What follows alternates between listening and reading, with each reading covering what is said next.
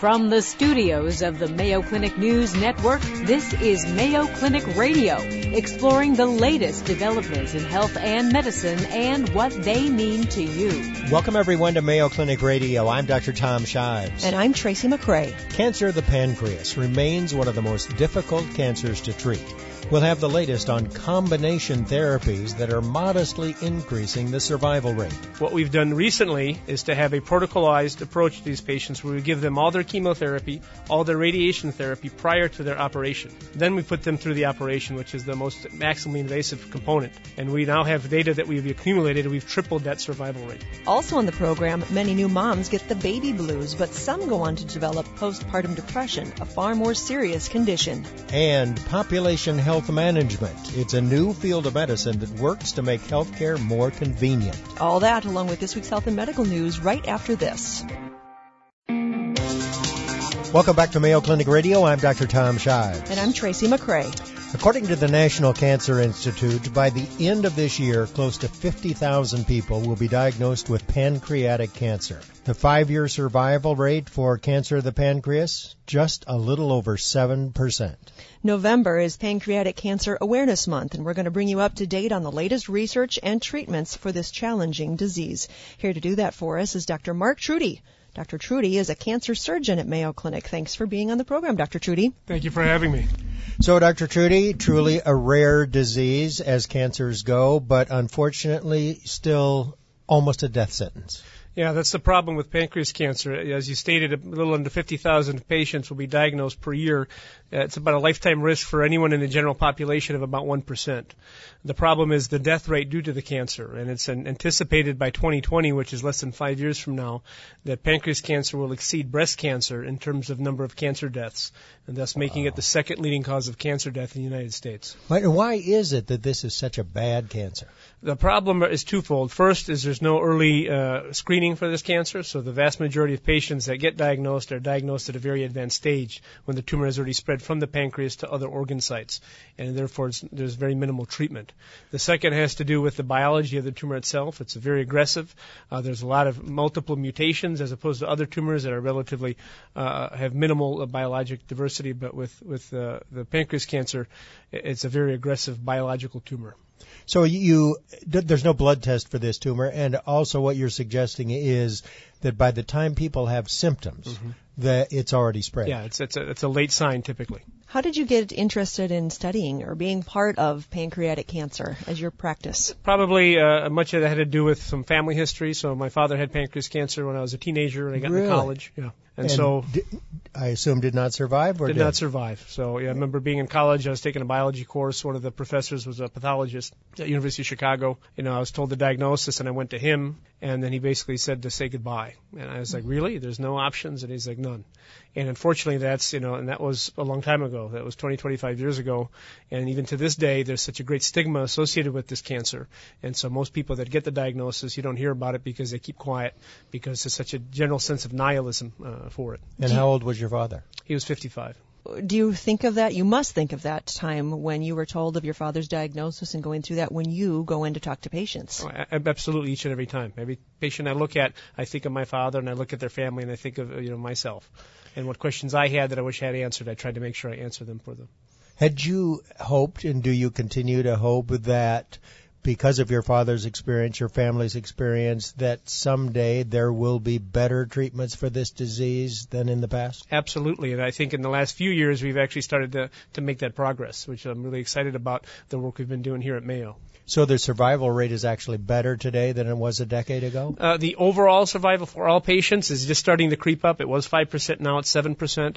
The group of people that I tend to focus on as a surgeon, as you know, is 50% of patients already present with disease that has spread outside of the pancreas, and unfortunately there's no role for surgical therapy. There's another 50% of patients where we can't see that the tumor has spread, and those are either patients with tumors localized to the pancreas, which we typically call resectable. Those patients typically are treated with an operation and then chemotherapy afterwards, and an even larger percentage of patients who are deemed unresectable, and unfortunately those patients typically were not offered any type of surgical procedure. We've been focusing on that group of patients, particularly those with those unresectable tumors, and with the advent of significantly significantly improved chemotherapy, radiation therapy, and much more aggressive operations than we had even offered in the past. We're now achieving significant improvements, such that patients who are typically unresectable and had about a 1-year survival, our current data that we've just put together, they're achieving survivals of 3 to 4 years, which has been unheard of. What are some of the symptoms that bring patients in to see their physicians when it finally then at that point is maybe too far past? Yeah. Some general symptoms are weight loss, fatigue, abdominal pain radiating to the back. Other symptoms that are more specific to the location of the tumor, if it's located in the head of the pancreas, it can obstruct the bile duct, and people can get jaundiced or turn yellow. Their stools change color, they get itchy skin. I presume that the patients who are potentially curable are the ones that have the tumor confined to the pancreas. Yes. And those are the ones that you can actually remove. Yes. And do you do that with a big, large open incision, or can you now do that through a small telescope? So we're doing both types of operations. Some of my colleagues have advanced the minimally invasive approach. There's pros and cons to both, and sometimes some are technically feasible than others. But yeah, we do both the traditional open resection as well as the minimally invasive laparoscopic resections. The key thing is you need to do the operation correctly. First and foremost, you need a negative margin, meaning you can't have any cancer cells left behind. The problem is, historical data suggested that at least 1 in 4 patients will have a positive margin, and they derive zero benefit from the operation. So from the start, you're already losing 25% of the patients that did not benefit. You said you'd gone from 5% survival to 7% survival. What's giving you that 2%? Part of that has to do with raising awareness and telling the clinicians that diagnose these patients that there are options. Traditionally, patients who are diagnosed with pancreas cancer, most providers they don't see a surgeon, they don't even see a medical oncologist because it's such a bad prognosis. Why bother? So now we're starting to see a little bit movement. They're starting to get those consultations and get those therapies. Part of that also has to do with improved surgical survival, which we've shown, as well as better therapies. So in the last 5 years, we've had a significant revolution in the chemotherapy for pancreas cancer. We typically would only have about a 9% response rate. That is now more than tripled. And then subsequent to that, you also want a good reconstruction so patients have minimal complications. And that's where we've made our biggest advances in surgery. These typically were very morbid operation decades ago. Now we're doing them with very, very minimal morbidity or complications and very minimal operative complications that would lead to a death. So. How much does family history play into this disease? In general, hereditary components of pancreas cancer is a very small subset, only about 5, maybe 10%, depending on the kindred. But there is a genetic component.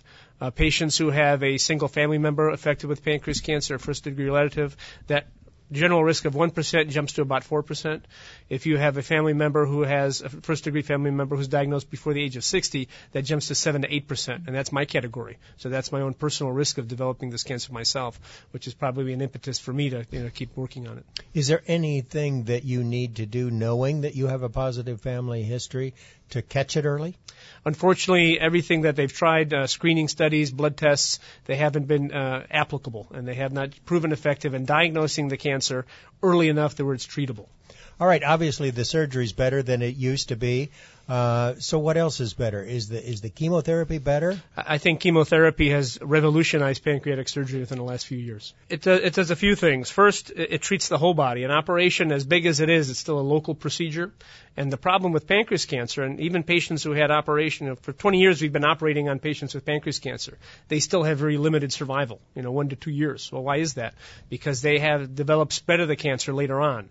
That meaning that the cells were always there.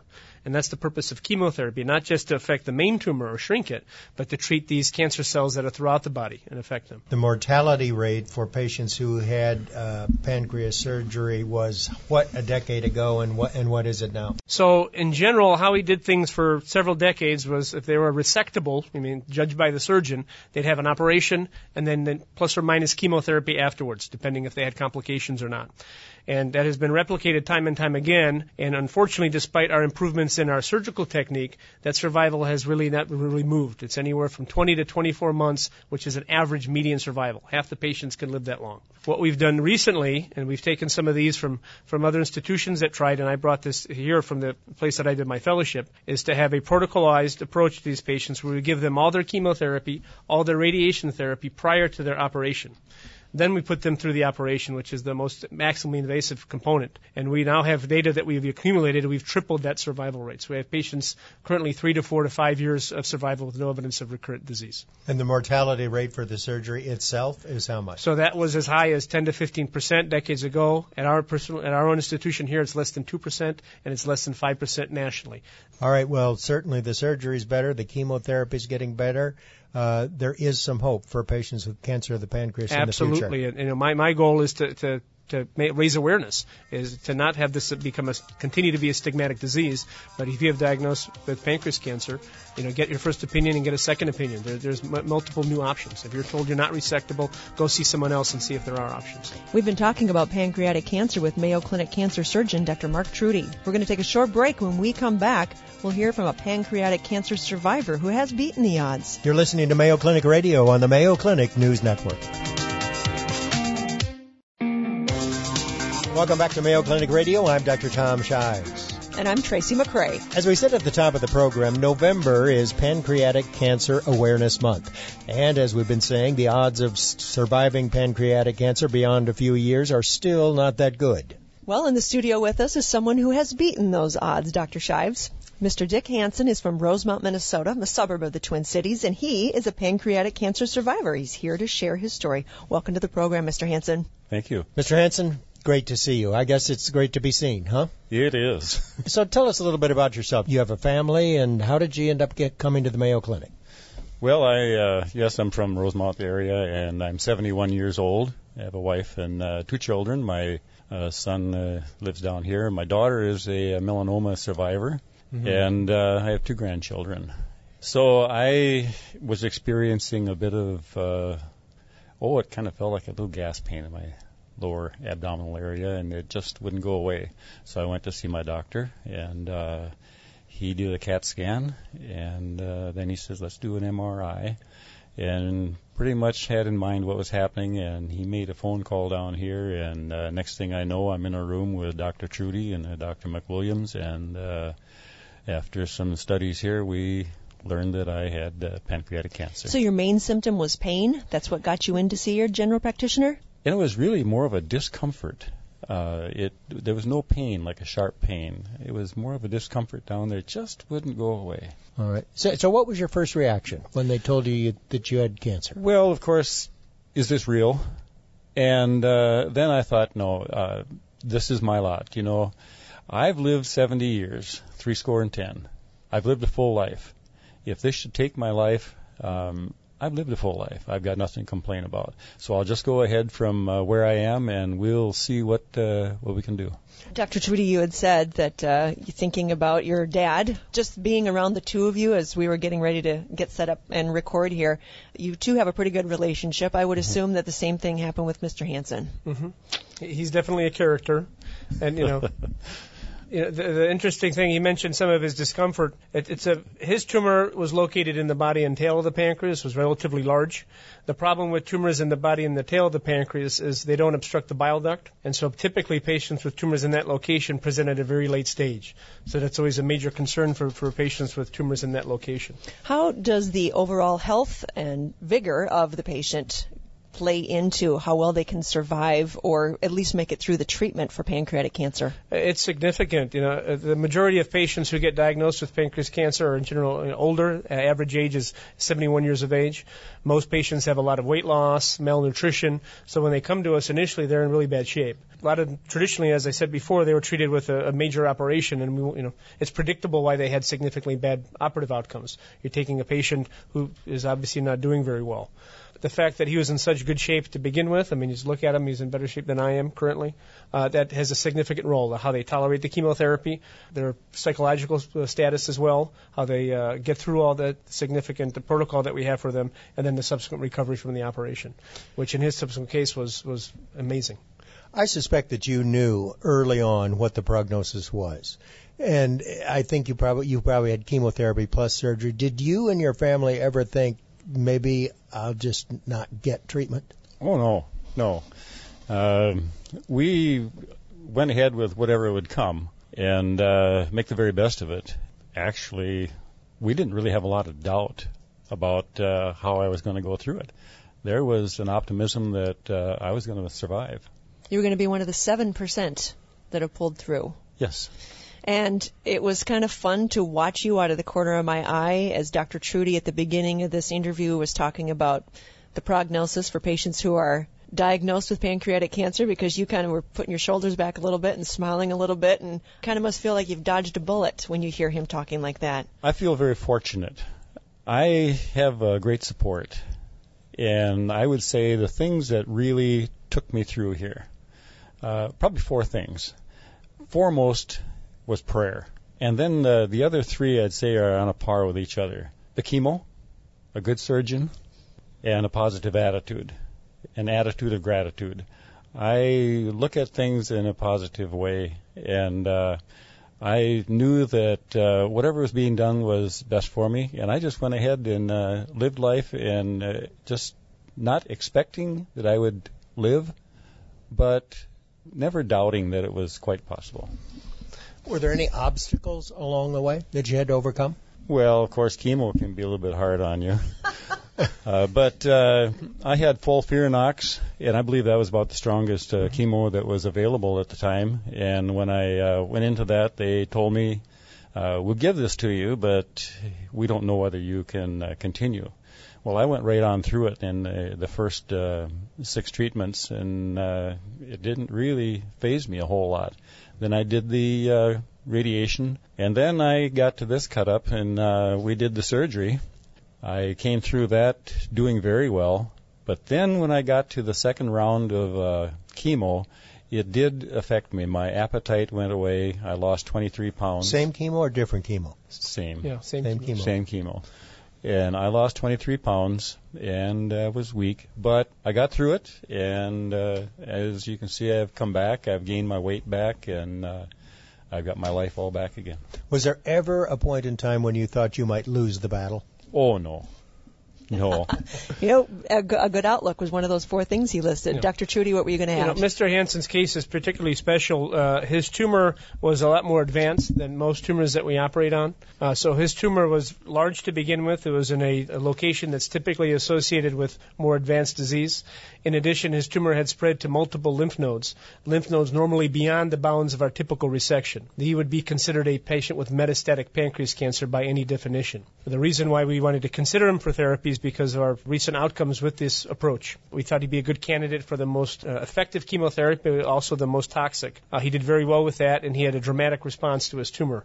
All the lymph nodes had basically all melted away. His tumor had shrunk to about the size of a centimeter, up to about 4 centimeters in size initially. So he was a really dramatic responder, and we're seeing such dramatic responses in 40 to 50% of patients that are treated this way. Where is research for pancreatic cancer heading? I think we're really on the cusp of something big. Take another cancer which typically was very deadly, metastatic colon cancer that spread to the liver. Typically those patients had dire survival similar to pancreas cancer. However, over the last 10 to 15 years, we've developed significantly improved chemotherapies. Metastatic colon cancer now is becoming almost a chronic disease.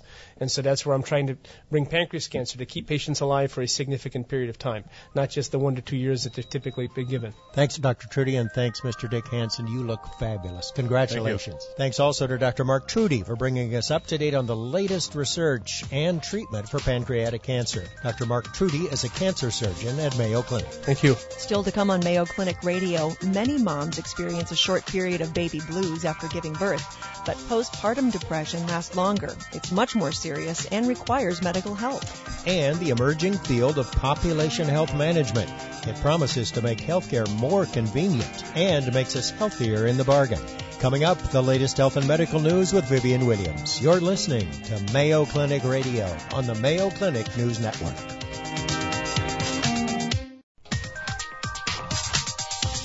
Hi, I'm Vivian Williams with your Mayo Clinic Minute. E. coli can spread through contaminated food. Common culprits include undercooked ground beef and raw vegetables like lettuce and spinach. E. coli is a very common bacteria, so most of the time E. coli doesn't cause any kind of problem at all.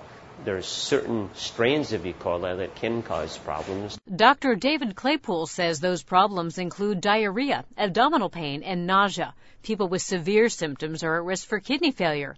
E. coli can affect anyone exposed to the bacteria, but young children and older adults are at higher risk for problems, as are people with weakened immune systems. In most cases, treatment is simply rest and fluids, but when it doesn't go away, or you're having nausea and vomiting or diarrhea to the point you're starting to feel weak or dizzy or dehydrated, then you need to be seen. In the meantime, the best way to avoid E. coli is to wash your hands, your food, and thoroughly cook that burger too. For more health news, visit the Mayo Clinic News Network. I'm Vivian Williams.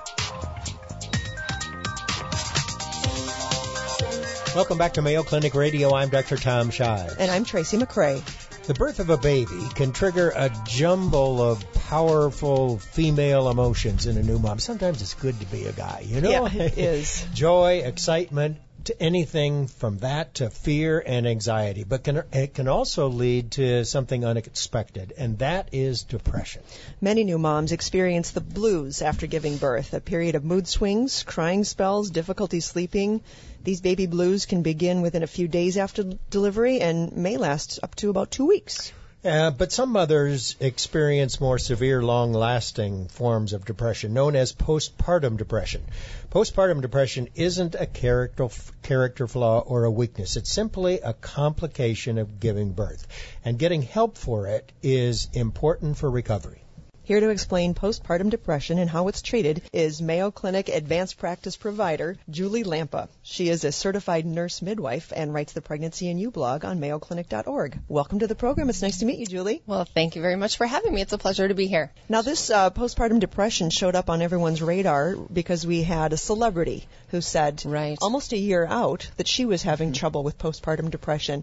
I suppose you said this is a great opportunity to talk about it. Yeah, well, actually, I was fortunate enough to have Yahoo contact Mayo Clinic to, get expertise into their article.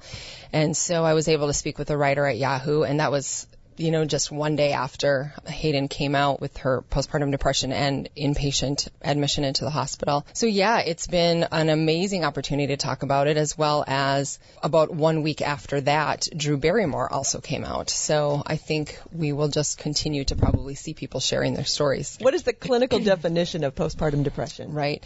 So as you alluded to, the first 2 weeks of having minor depression or anxiety type issues, that kind of emotional roller coaster, can be very normal, and that is seen in probably about 80% of women. So postpartum depression would classically be defined as any worsening symptoms that would occur from about that 2 week time frame postpartum all the way through the first 1 year of having a baby. Do we have any idea what causes this? Actually, we don't.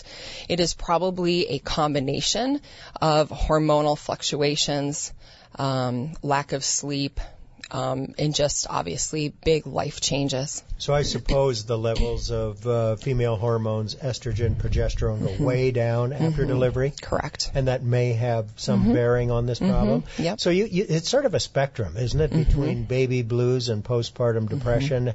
And how long, the baby blues, if they lasted, how long would you then become concerned? Well, baby blues, that definition would just be within those first 2 weeks. So really anything after the 2 weeks. There are certain women that are at risk, right? Absolutely.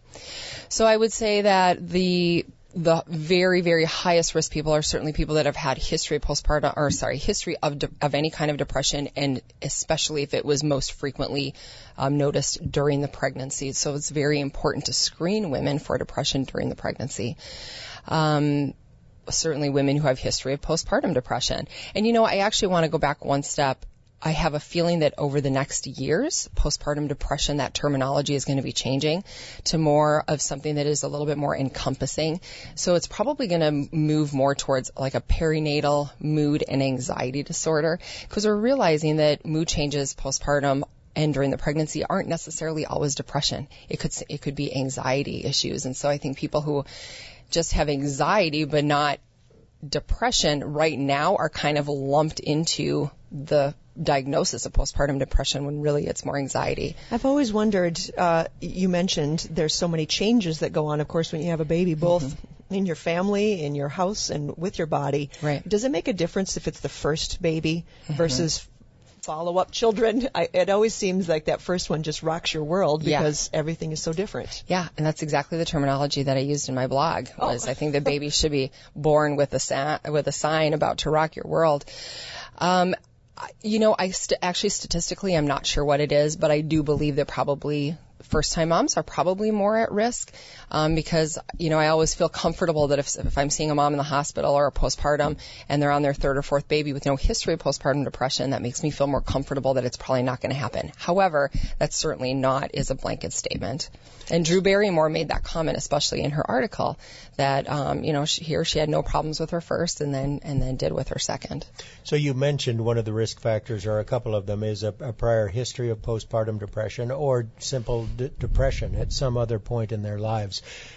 Is there anything related to the pregnancy that might set you up for postpartum depression? Yeah. If you had a difficult pregnancy or a C-section or any factors there? Mm-hmm, absolutely. So certainly difficult pregnancies, medically difficult pregnancies that caused more stress than normal. Maybe you've had a baby that had issues or concerns, and there's certainly, if you have a birth experience that wasn't optimally what you wanted, or maybe very unfortunately there was some sort of a bad outcome with your baby, then of course those are really going to elevate your risk. All right, we're going to talk about treatment. Just a couple of minutes remaining. So I'm sure that you want these women to come in if the blues last longer than 2 weeks. And what do you do? How do you approach this problem? Mm-hmm.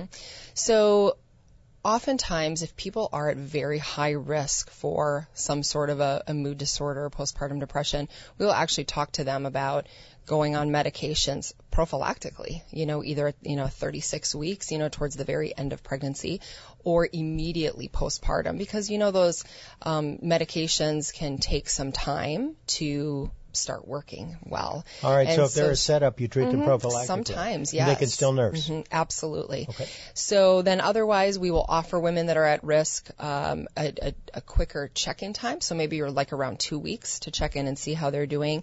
And then, of course, again, at that 6 to 8 week classic, postpartum check. And then appropriate follow-up after that based on how they're doing at that time. Well, let's imagine that some of the people in the audience are not moms, brand new moms, and maybe they're the family members or the partner of, the husband of. What would you like them to keep in mind and take away from this? Right. So I think the biggest thing is that moms need to remember that they need to be very open. They cannot hide this within themselves. They cannot fight it out at home alone. They should not do that.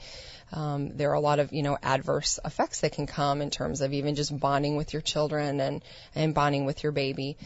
So we want people to reach out. So we have help for people. Sometimes it's just talking with us, the OB provider. Sometimes it is arranging counseling sessions with therapists or psychiatrists, and then certainly medications if things are bad enough.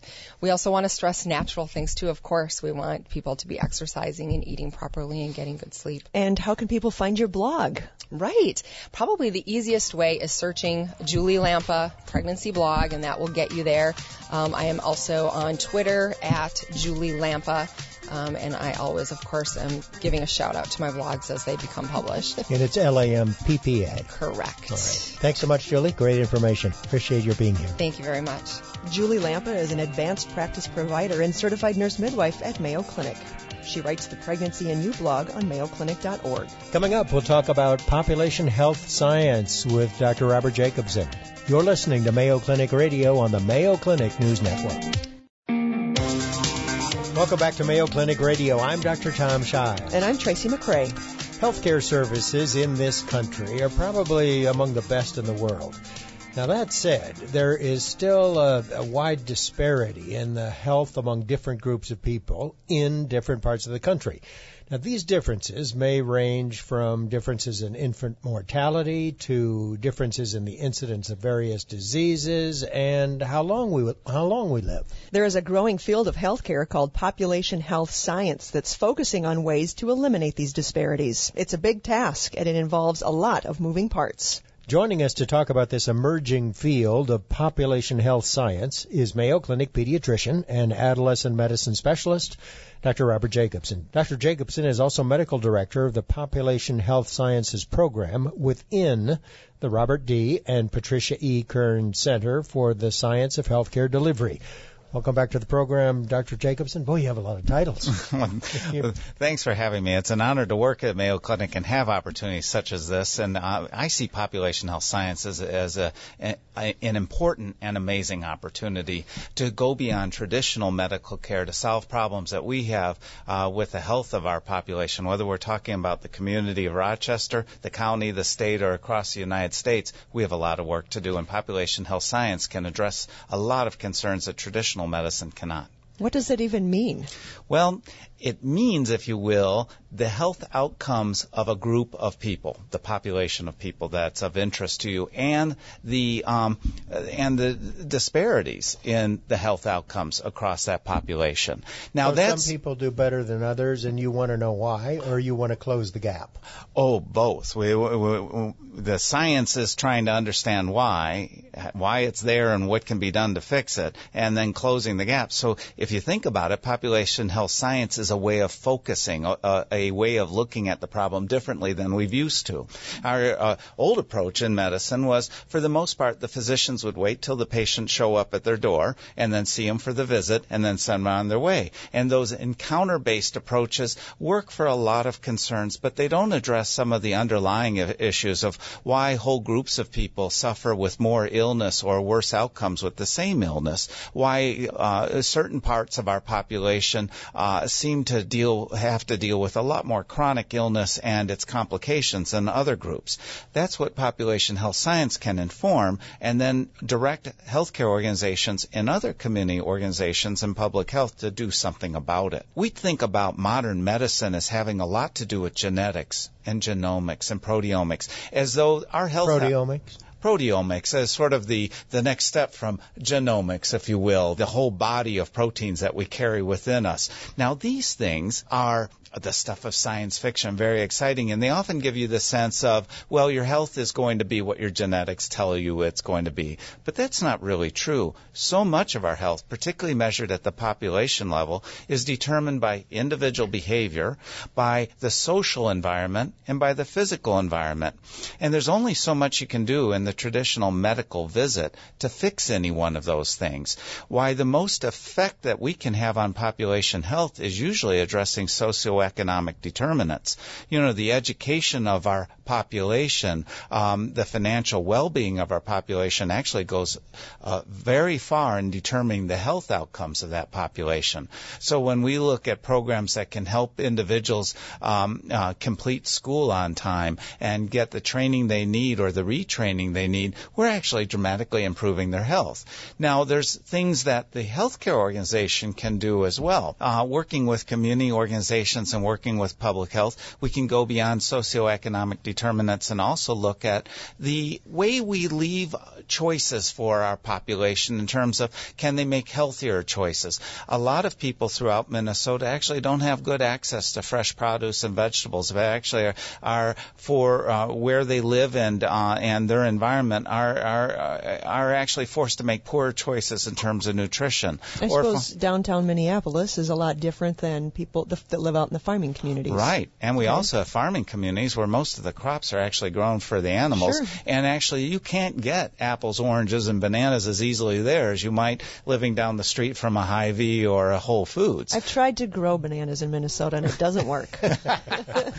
But what we found is that by taking this lens of population health, we can start investigating, well, why is it that group of people is suffering and that group isn't? And what can be done to improve that lot? How can we make health in all policies? How can we help people make healthier choices with the choices that they have. It kind of sounds like it's more, it has economics components to it more than traditional medicine would. It does. And in fact, we talk about one of the big solutions that came out of the last 10 years was making sure that everyone had health insurance, but that alone isn't going to address many of the concerns of population health. How are we going to improve individual behavior? How are we going to improve the social environment? How are we going to improve the physical environment so that people are actually benefiting from the health outcomes that others in this country can get? For example, have we designed our town or our community so that you have to drive to the school to pick up your kids, so you have to drive to work, so that you have to drive to the store?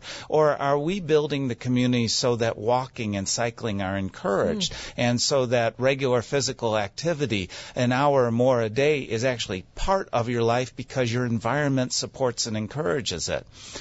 Is our social environment one where we really encourage people to take time in their leisure time to exercise and to eat right, rather than eat a processed packaged meal in front of a TV? What have we done in terms of how we're designing our community and designing the way we build our lives and our employees' lives? Because the way they've been built does not contribute positively to our health. Right. Got it. All right, so this is sort of like public health on steroids, isn't it? It is, but it calls for not just relegating it to the county or the state public health officials to do the work, but saying this is something the entire community must embrace. We need health in all policies. When the school board is looking at how it's going to build the next building, or how it's going to route walking and busing, how it's going to think about its physical activity of both its staff and its students, that's looking at population health. When community organizations such as the YMCA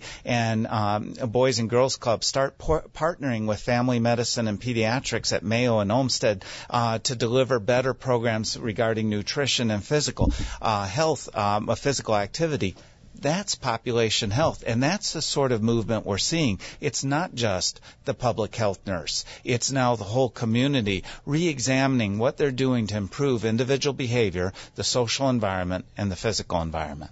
So it's all very admirable, and I understand what you're trying to do. But tell us what's the most important thing you've learned so far, and then when you do learn something and discover what ought to be done or should be done, how are you going to implement that, and won't there be money involved, and where's that going to come from? Well, it sounds like a tall order. So let's take a great example of a problem that we had that we solved right here in the Olmsted County, working with healthcare organizations like Public Health, our competition, if you will, to Mayo Clinic, Olmsted Medical Center, and the private, parochial, and public schools. We have a big problem in that every child every year is to get the flu vaccine. And in fact, those starting out the flu vaccine, having never got it before, are supposed to get in 2 doses. Well, how do you do that? How do you deliver to your population a vaccine in the fall for every single student?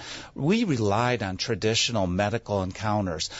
You make a visit with your doctor and get vaccinated. Well, that's a failure with the flu vaccine. We weren't getting in anywhere near half the population, much less the entire population of children. So what we did was reach out and say, you know what, we have to change the social environment and the way individuals behave with vaccines. We bring the vaccines into the schools. And partnering with our competition, if you will, and with all of the schools and with public health, we were able to create, and now we're 7 years going strong, a school-based vaccination program.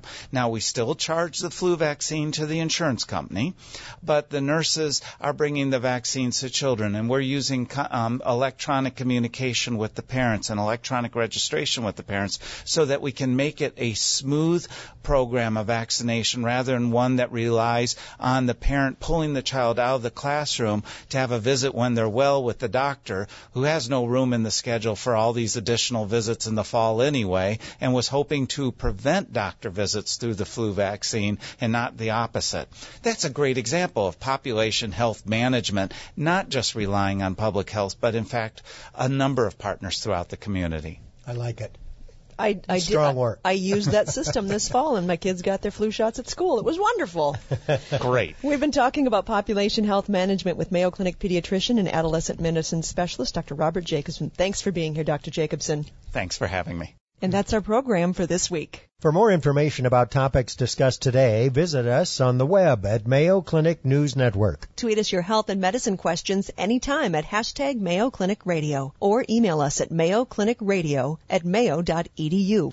You've been listening to Mayo Clinic Radio on the Mayo Clinic News Network. Our senior producer is Rich Dietman, our social media editor Jennifer O'Hara. For Mayo Clinic Radio, I'm Dr. Tom Shives. And I'm Tracy McCrae. Thanks for being with us. Any medical information conveyed during this program is not intended as a substitute for personal medical advice, and you should not take any action before consulting a healthcare professional. For more information, please go to our website, radio.mayoclinic.org.